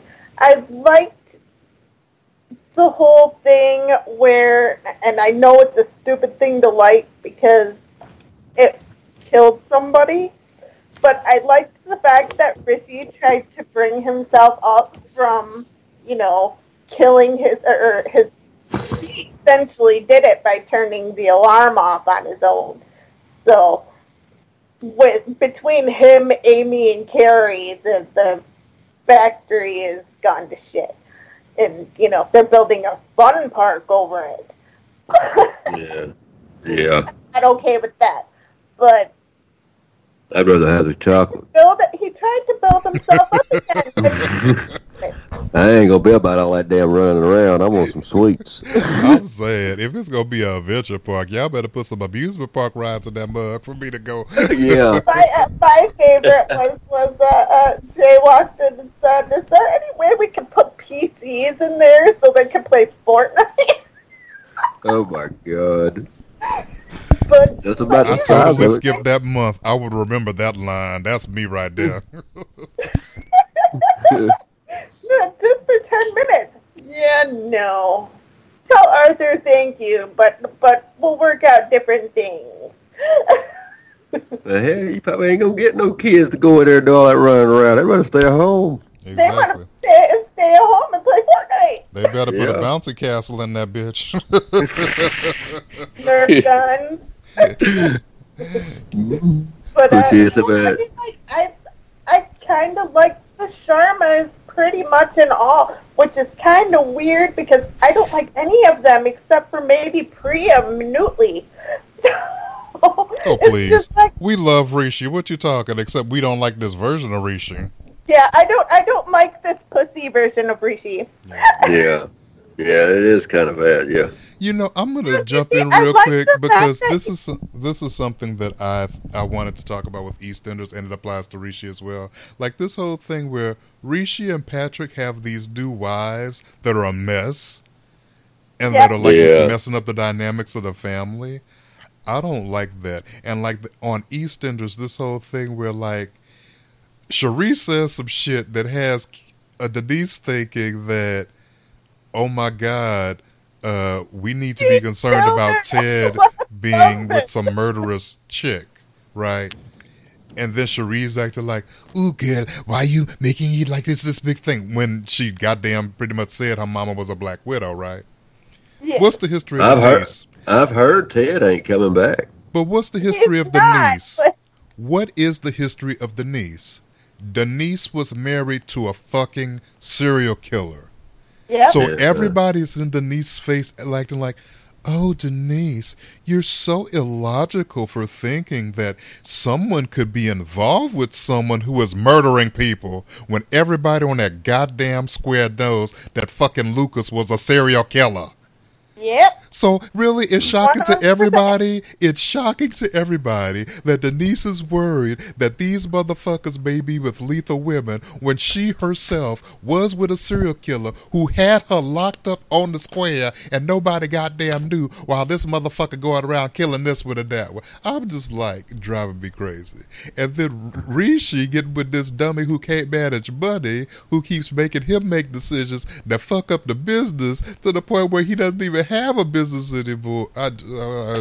It's He has to go to Kim Tate for money. That fucks up. that was And then good. he burns it down, essentially. Thanks, Carrie. Well, yeah, it's just like, and then he tries to build himself up again, and he's all happy again. He's our normal Rishi again for He ain't 2 normal. weeks. No, he And ain't gonna then be normal till he drops that woman. I love Bernice being mad at Diane for spending all her damn time with Victoria when girlfriend's like, "This is my fucking wedding and all you doing is whining about Victoria. Yeah, I get it. She was assaulted. She pregnant. Can you worry about her sister?" I was not mad at her for that at all. Because I'm like, Nope. that's her mom and she's getting married. And goddamn it, Diane, can you let Victoria breathe and see about your child? So I thought that was cool. Yeah. I also thought it was cool how Tracy initially just refused to accept that her dad stole any of that money from Sharma and Sharma. Everybody was in her face like, "No, Tracy, he did it. And Tracy's like, "Fuck y'all, he didn't." Yeah, I it's liked her I being a liked her gangster. breakdowns. Yes. I liked all her breakdowns and how she literally attacked people because she was right. Yeah, And for me, it wasn't the breakdowns. It was just her being tough and not believing that shit because she knew her dad. And I actually jumped a month because I stopped watching when Carrie and Amy left town, and then I fast forwarded to the part where they returned because I just wanted to see how that storyline went. So apparently, in that month that I stopped watching, they somehow convinced Tracy that he was guilty, but then quickly she found out it was Carrie, and then she blasted Carrie's ass, and I thought it was fabulous. Yeah, but then she and I knocked even her thought that it off. was slick how, they basically had Tracy do something that was similar to what happened to Frank. So Amy could kind of blackmail Tracy with, "Well, if you turn us in for my daddy, if you turn us in for what we did to your daddy, we'll turn you in for what you did to mom." I thought that was all really well told. So that was good. I also love Kim besting Jay, the fact that Kim has ownership in the company and now Jay has to answer to her. I think it's good because for all these years, Jay's been hoarding it over everybody. He's got all this money, blah, blah, blah. But because of his daddy's fuckery, now he's in debt to Kim. And I think that's going to be an interesting little thing. yeah, especially since he's not getting any shit through on this thing. He keeps giving her ideas, and she keeps shooting him the fuck down like nobody's business. That's good. He deserves it. I'm glad for it. And the last one, I thought it was awesome that both Carrie and Pete were on to Nate and Myra. Nate and Myra watching paint dry, they are boring as fuck. Don't nobody care about them sexing each other up, down, and around the corner. The thing, just like with Mel finding out about Sharon and Keanu, Carrie and Pete being on to Nate and Myra, you could start to see the cracks in their supposedly loving relationship because they can't justify it. It's trash. Nate's just I can't help my feelings. I really love Myra. You're like, whatever, dude. You busting a nut. You just happy you got some open legs. But you're fucking everyone on the show, so why are you so in love with Myra? Why aren't you in love with Amy, who's actually in love with you? Just get out of here. And then Nate, doing this thing where he's, in Pete's face acting like he's gonna kill Pete because Pete does not approve. Why are you surprised? Do you really think people are just gonna be like, yeah, destroy a marriage? Ain't nobody with any sense gonna be co-signing that. That's stupid. So it was a mess. But anyway, I like those two getting caught out, and I can't wait till Kane gets on to Nate and hurts Nate. Because this shit with him coming after Pete, ain't nobody got time for that. I want him to get Nate's ass. Well, not get his ass, but beat his ass. Yeah. All right, y'all. Let's leave it there. So with that, I will say that I'm at Brother Soap. I'm at Lindsay Amanda. And I'm at DJ Sugar Shane. Thank you guys so much for listening. Until next time, I'm going to say... because we're sleeping. Yeah. That's where I'm headed. Good night, y'all. Bye.